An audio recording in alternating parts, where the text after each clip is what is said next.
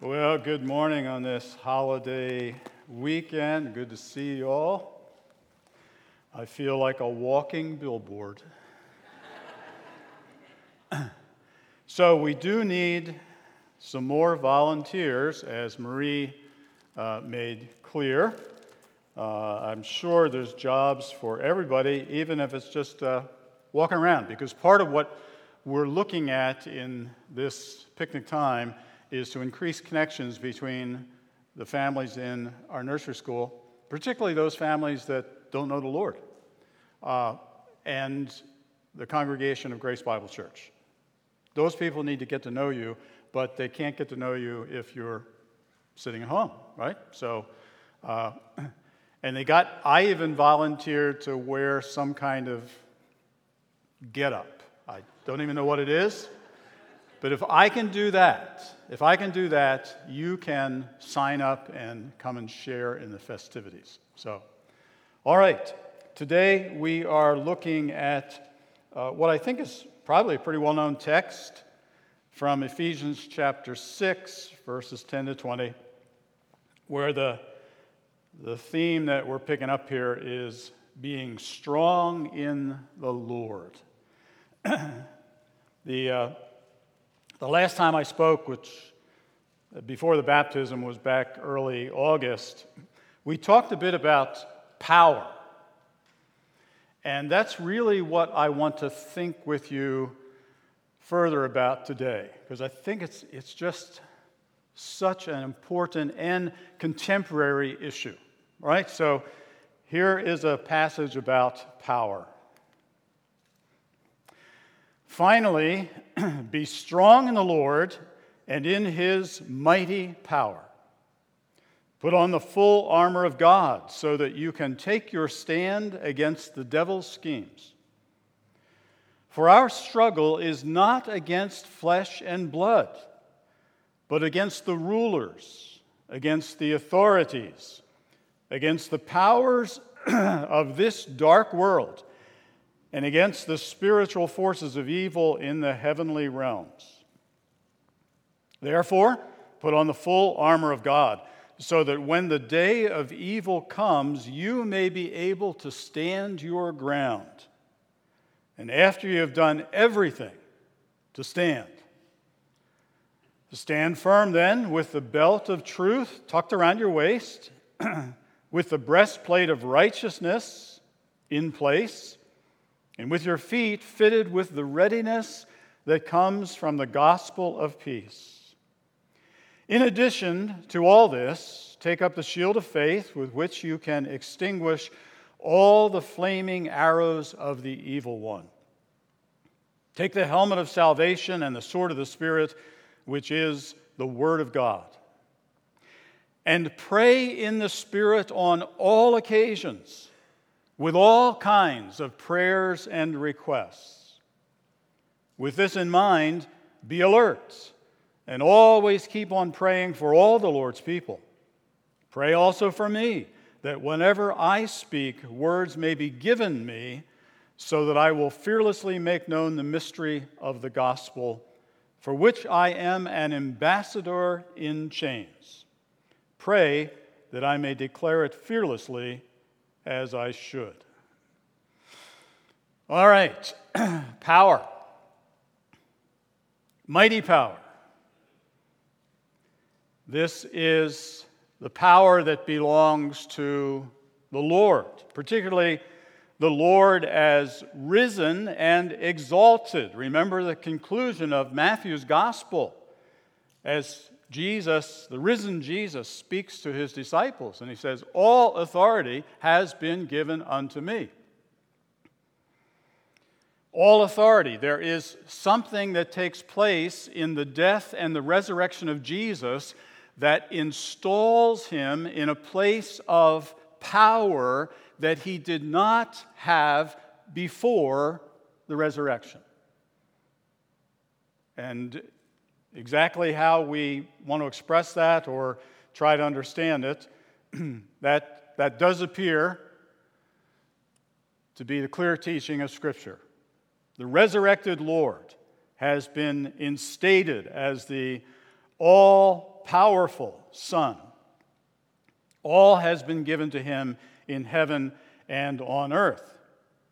And now that authority speaks to the disciples when he says to them, therefore, because I have this authority, you go as my ambassadors, as my messengers. And then there's that interlude, between his resurrection and his ascension, that 40 days when he speaks with his disciples on various occasions. And Luke picks that up in the beginning of Acts. Jesus appeared to his disciples, and they want to know, what's the program? Is the kingdom coming now in its fullness? And he says, well, that's not your business to worry about. But what you need to do is remain in Jerusalem, because in a few days, he spends 40 days and then ascends to his Father, and they wait 10 more days, and on the day of Pentecost, what happens? Well, the Holy Spirit comes, right? And he tells them that they're to wait in Jerusalem. You will receive power when the Holy Spirit comes on you. And Acts chapter 2, we see that great event of Pentecost with the rushing wind and the flames of fire and the disciples speaking in tongues and so forth. So the power has come from the exalted Lord to the disciples. Well, that's clear enough. But remember, last time we talked about this, we said it's important to think about power in a biblical, in a gospel way. And the distinction we made was between power over and power under. I want to come back to that because I just think it's very critical for us. Disciples receive power through the gift of the Holy Spirit poured out by the Son, who's now exalted to the right hand of the Father. But what kind of power is it? So we distinguish power over and power under. Power over is the power by which I can, or we can, depending what the group is, but it's the power to compel other people to do what we want. Fair enough? That makes sense?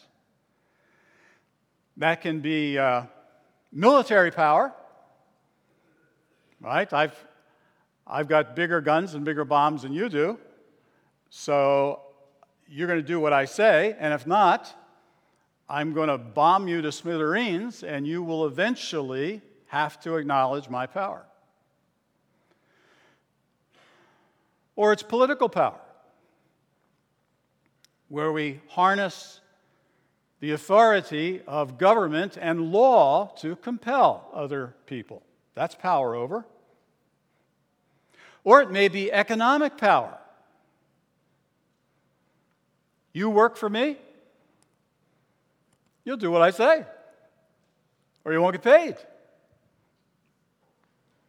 Or think about how it works among nations, right?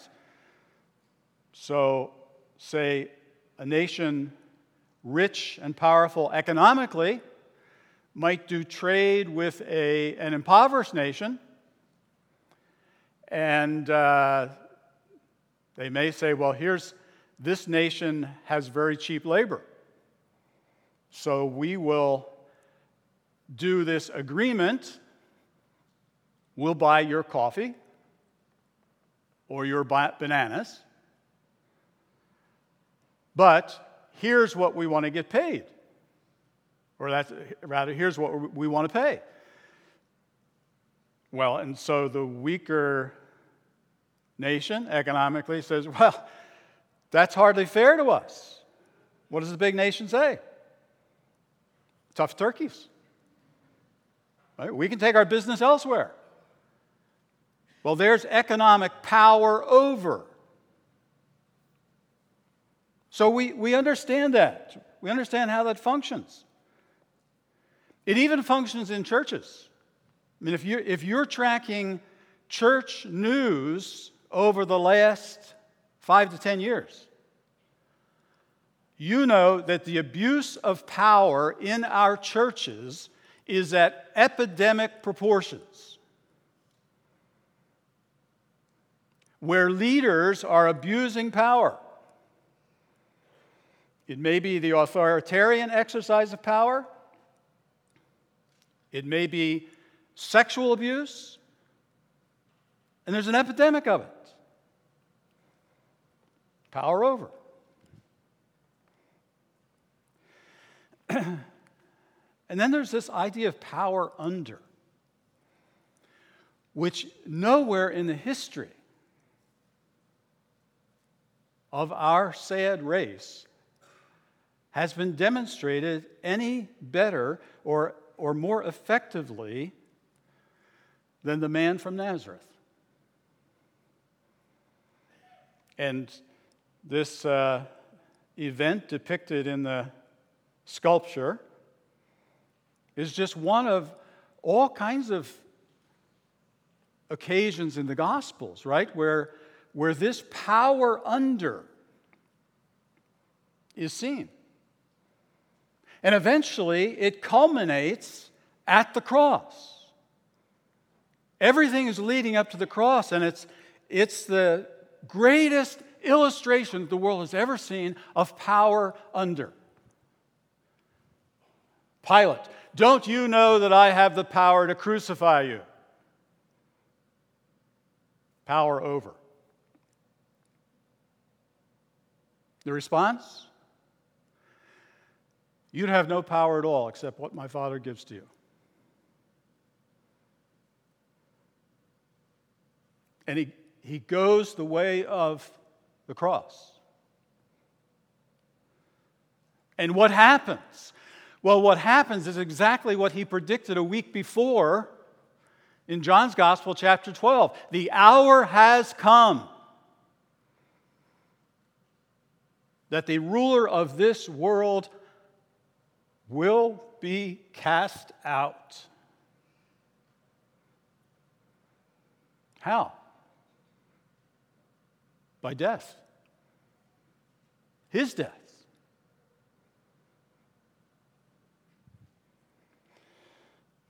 Power over, power under. Now, what we saw the last time, and I want to rehearse this, and I know some people turn off to history, but folks, if we don't understand a little bit of the history of the Christian church, we are bound to fall into holes all over the place.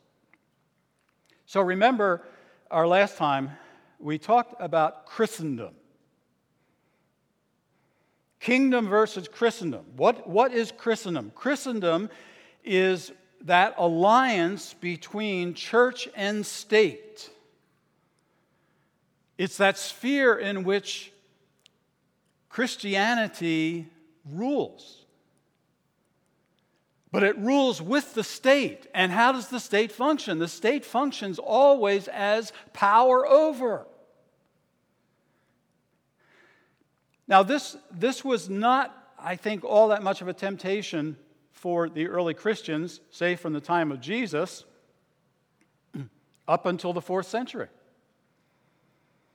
Because their religion was illegal in the empire. And so they were subject to periodic persecution. They weren't recognized. They could be seized by the authorities. And it was very clear that if the church was to have any power, and by the way, they had power because Christianity was running across the empire. But the power they had was power under. It was the power of what I call suffering love. You understand what that looks like, right? Some of you here actually lived in the 20th century, as I did. Well, the second half of the 20th century, we saw one of the great explosions of Christianity. Where? In China. After the missionaries had been kicked out. After communism took over. after political protection was taken away from Christianity, the church blossomed. This is what the ancient church father Tertullian around 200 spoke of. You've heard that phrase, the blood of the martyrs is the seed of the church. So we've seen it in our day. Power under. But what happens is that the power under is so effective that more and more people across the empire are becoming Christian, and finally you get the emperor Constantine in the beginning of the 4th century, 312. Constantine decides to become a Christian. Yay! Good! And there's all kinds of scholarly debates about how sincere his Christianity was. We don't have to solve that problem. The fact is, he turned toward the Christian faith. In one way or another, he read the tea leaves. He saw the way ancient pagan religions were losing steam in the empire, and he saw this fresh new expression of religion. And whether genuinely or whatever, we don't have to solve it, but he professes Christian faith. Notice what has now happened. The most powerful, power over guy in the world has become a Christian, a follower of the greatest power under leader in the world. Whoa! Something's got to give here, friends. What's it going to be? Not only does Constantine combine these, but now the church under Constantine begins to experience various blessings. They're no longer illegals in the empire. The emperor's not going to persecute them now. In fact, he's so favorable, money is going to start flowing toward the churches. Influence, authority, power over. Because money tends to be power over, doesn't it? All right, so that's what's happening.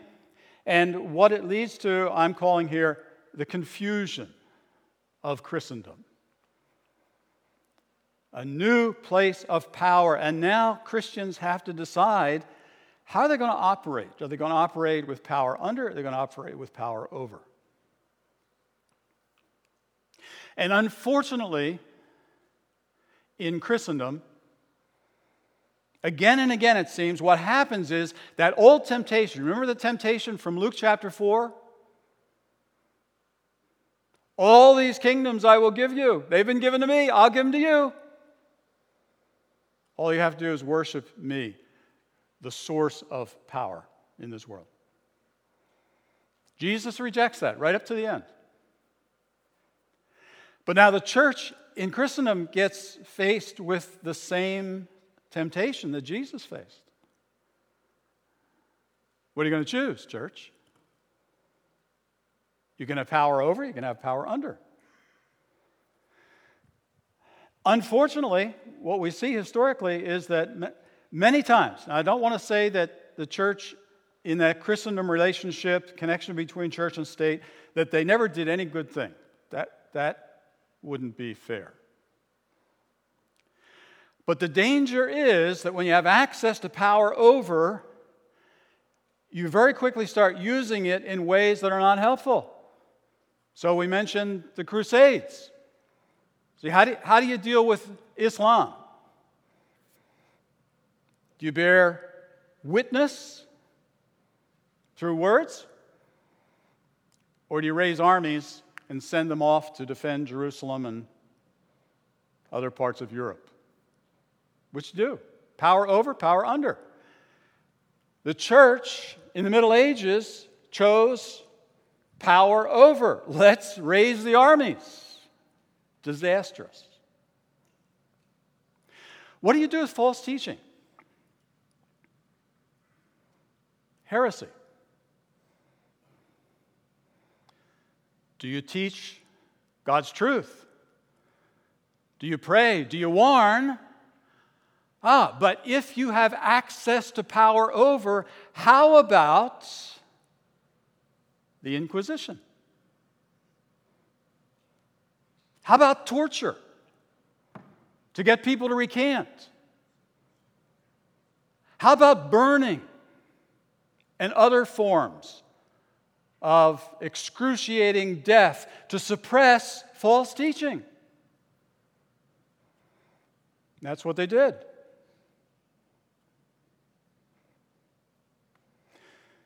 You say, well, I'm sure things got better in the Reformation. 16th century, there was this return to Scripture, return to the gospel, so they probably sorted this out. Why do you think that?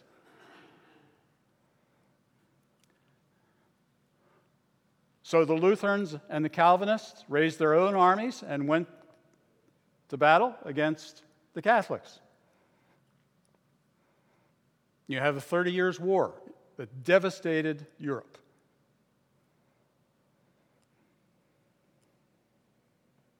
Now, there were some people along the way who saw some of the problems with that Christendom confusion. There was a group in the early Reformation called the Anabaptists. They later had a leader named Menno Simons who gave his name to the movement, right? The Mennonites. Just like the Lutherans took their name from their leader and the Calvinists from their leader. The Anabaptists said, this union of church and state is a problem. And what they cultivated was power under. With great power, in many ways, and with extraordinary suffering, because power under is the power of suffering love, and they suffered. Because not just the Catholics, but the Lutherans and the Calvinists said, we don't want these people around. So some were exiled, others were burned, others were drowned by other Christians. You get that, right? What's the problem?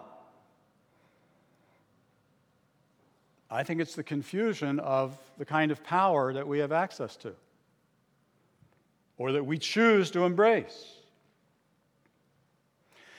Okay, so history lesson almost over. But think about what has happened in America in the last 50 years, my friends. You go back to the 1970s at least, or earlier. What took the evangelical church by storm? Jerry Falwell and the moral majority.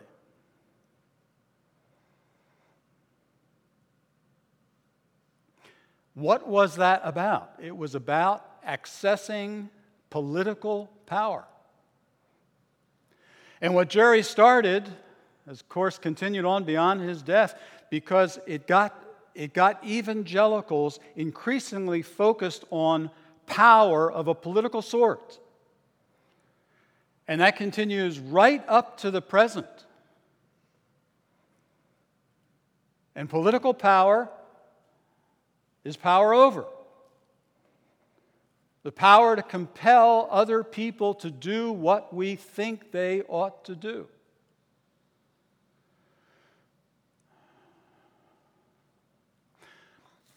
When Donald Trump, in 2016, when he campaigned, of course, he focused particularly on Christians and particularly on evangelicals with great success.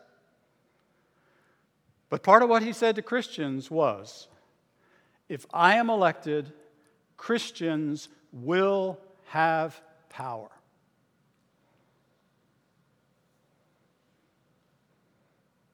And it was not power under. Power over.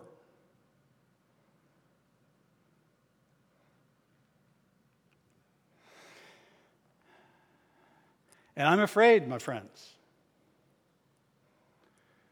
that the evangelical church, the church that I love, that I've grown up in, that I've given my life to serve, I fear that the evangelical church, not exclusively, but in large part, has become guilty of an idolatry of power. Not biblical power, not the kind that Paul talks about, not the kind that is illustrated in the life of Jesus, but power over. And I think we are paying a desperate price for that. Here's the mighty power that Paul's talking about, friends. It's the power of suffering love. It's the power of cross and resurrection.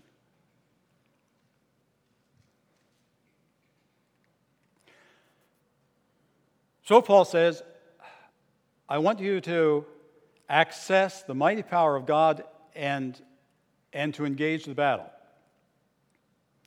The battle, he says, is not with flesh and blood. Other people are not the real problem.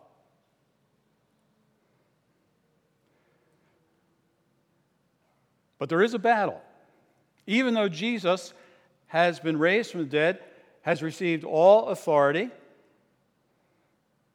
the old hymn gets it right. This is my Father's world. The battle is not done. Jesus who died shall be satisfied, and earth and heaven be won. But earth and heaven will not be won until the Lord's Prayer finds its fulfillment. Your will be done on earth as it's done in heaven. That's when the battle is won. And even though Jesus is victorious and has decisively cast out Satan, Satan is still fighting what you might call a rearguard battle. And he does it with great effectiveness.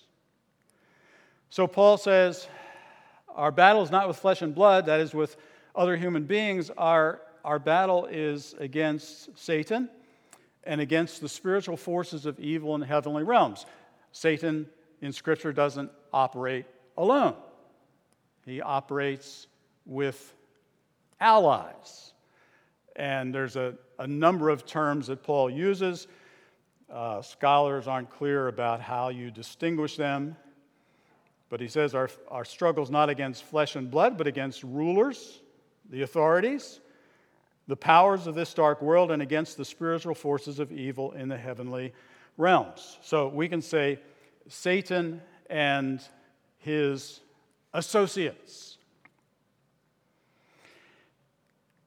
And we have to battle them with wisdom, with discernment.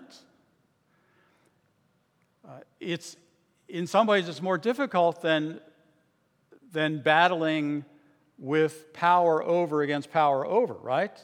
That's just a question who has the most guys and the most powerful bombs. But in dealing with the devil, Paul uses this term, I want you to be able to take your stand against the devil's schemes. And there he's calling us right back to Genesis chapter 3, as he does in his letter to the Corinthians, when he says, I fear that somehow your pure and undivided devotion to Christ will be corrupted, just as Eve was deceived by the cunning ways of the serpent. When the serpent first shows up in Scripture, he shows up as crafty, right? A schemer, deceitful. And Eve is deceived, and it has been the devil's practice ever since to work by deception. You might say by misdirection. You know, if you go to watch an illusionist, they're very, very good. What are they good with? They're good with misdirection. See? See what I'm doing? But don't look at my other hands. And so the enemy is like that. He is a deceiver. But there is in this battle, Paul says, a victory to be gained. And the victory is being able to stand fast. The victory is to be able to discern the ploys of the enemy and to resist them. And Paul says to do that, you can't just do it in yourself. You have to do it putting on the full armor of God. And then he quotes a bunch of phrases from the book of Isaiah, which talk about different aspects of the character of the Messiah. So Isaiah 59, Isaiah chapter 11, where God describes himself or describes the Messiah as putting on truth as a breastplate and righteousness, and same terms that Paul picks up. So it seems to me in part what Paul is saying here is, look, you need to stand with the character of Jesus.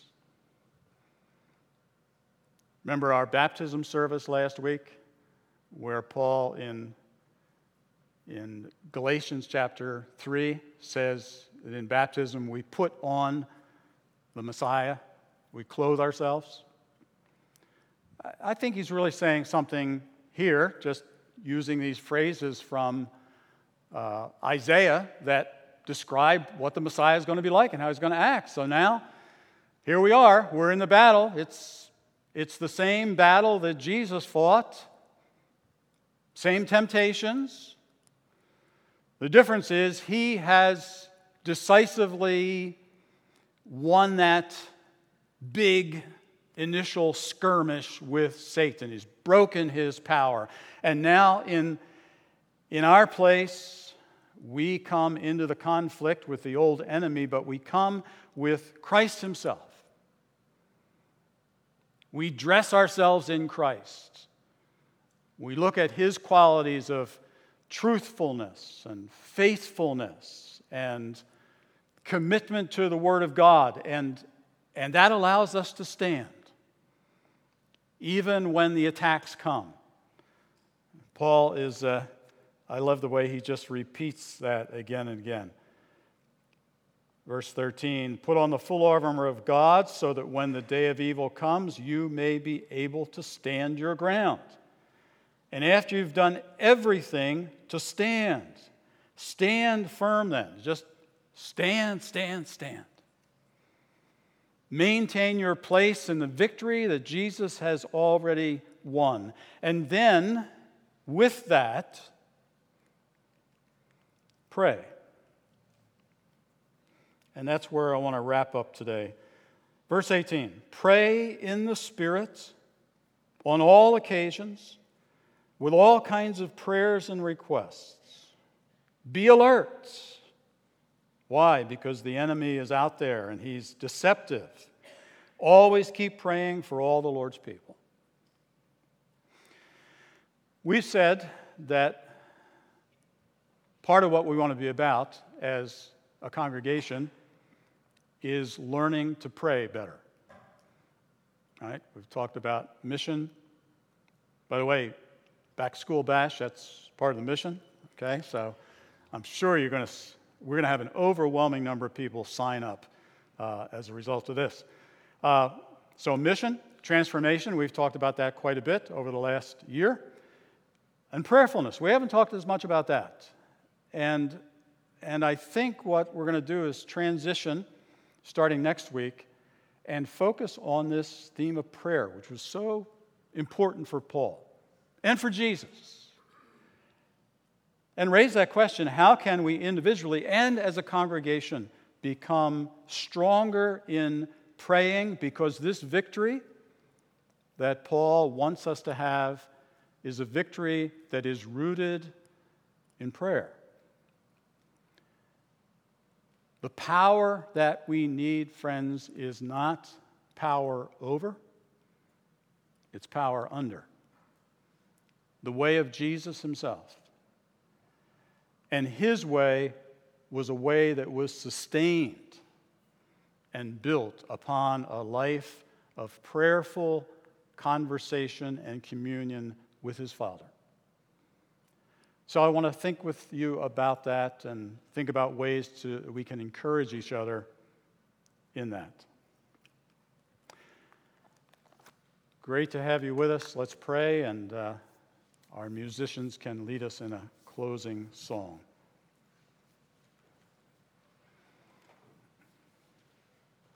Lord, we lift our hearts to you today as the risen and exalted Lord who has decisively triumphed over all of our enemies. These spiritual forces of darkness and wickedness in heavenly realms, the deceptive structures and teachings, the whispered lies that we hear in our hearts and in our minds.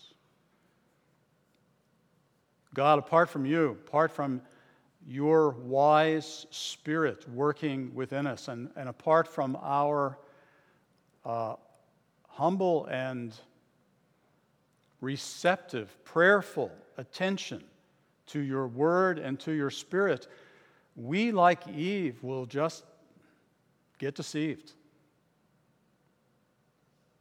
Lord, we'd like to function with true spiritual power. We'd like to see that in our lives. We'd like to see it in our church and in the churches in this area and in the lives of our neighbors.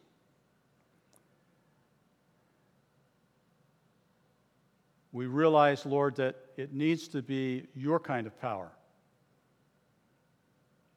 That power of suffering love, which you offered for us, and you call us now to offer to others.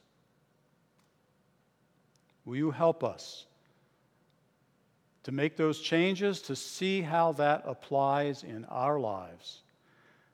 Because we ask it in the name of Jesus, our Lord, and the one who taught us to pray for the coming of the kingdom, that your will may be done on earth, in Souderton, the way it is done in heaven. We pray in his name. Amen.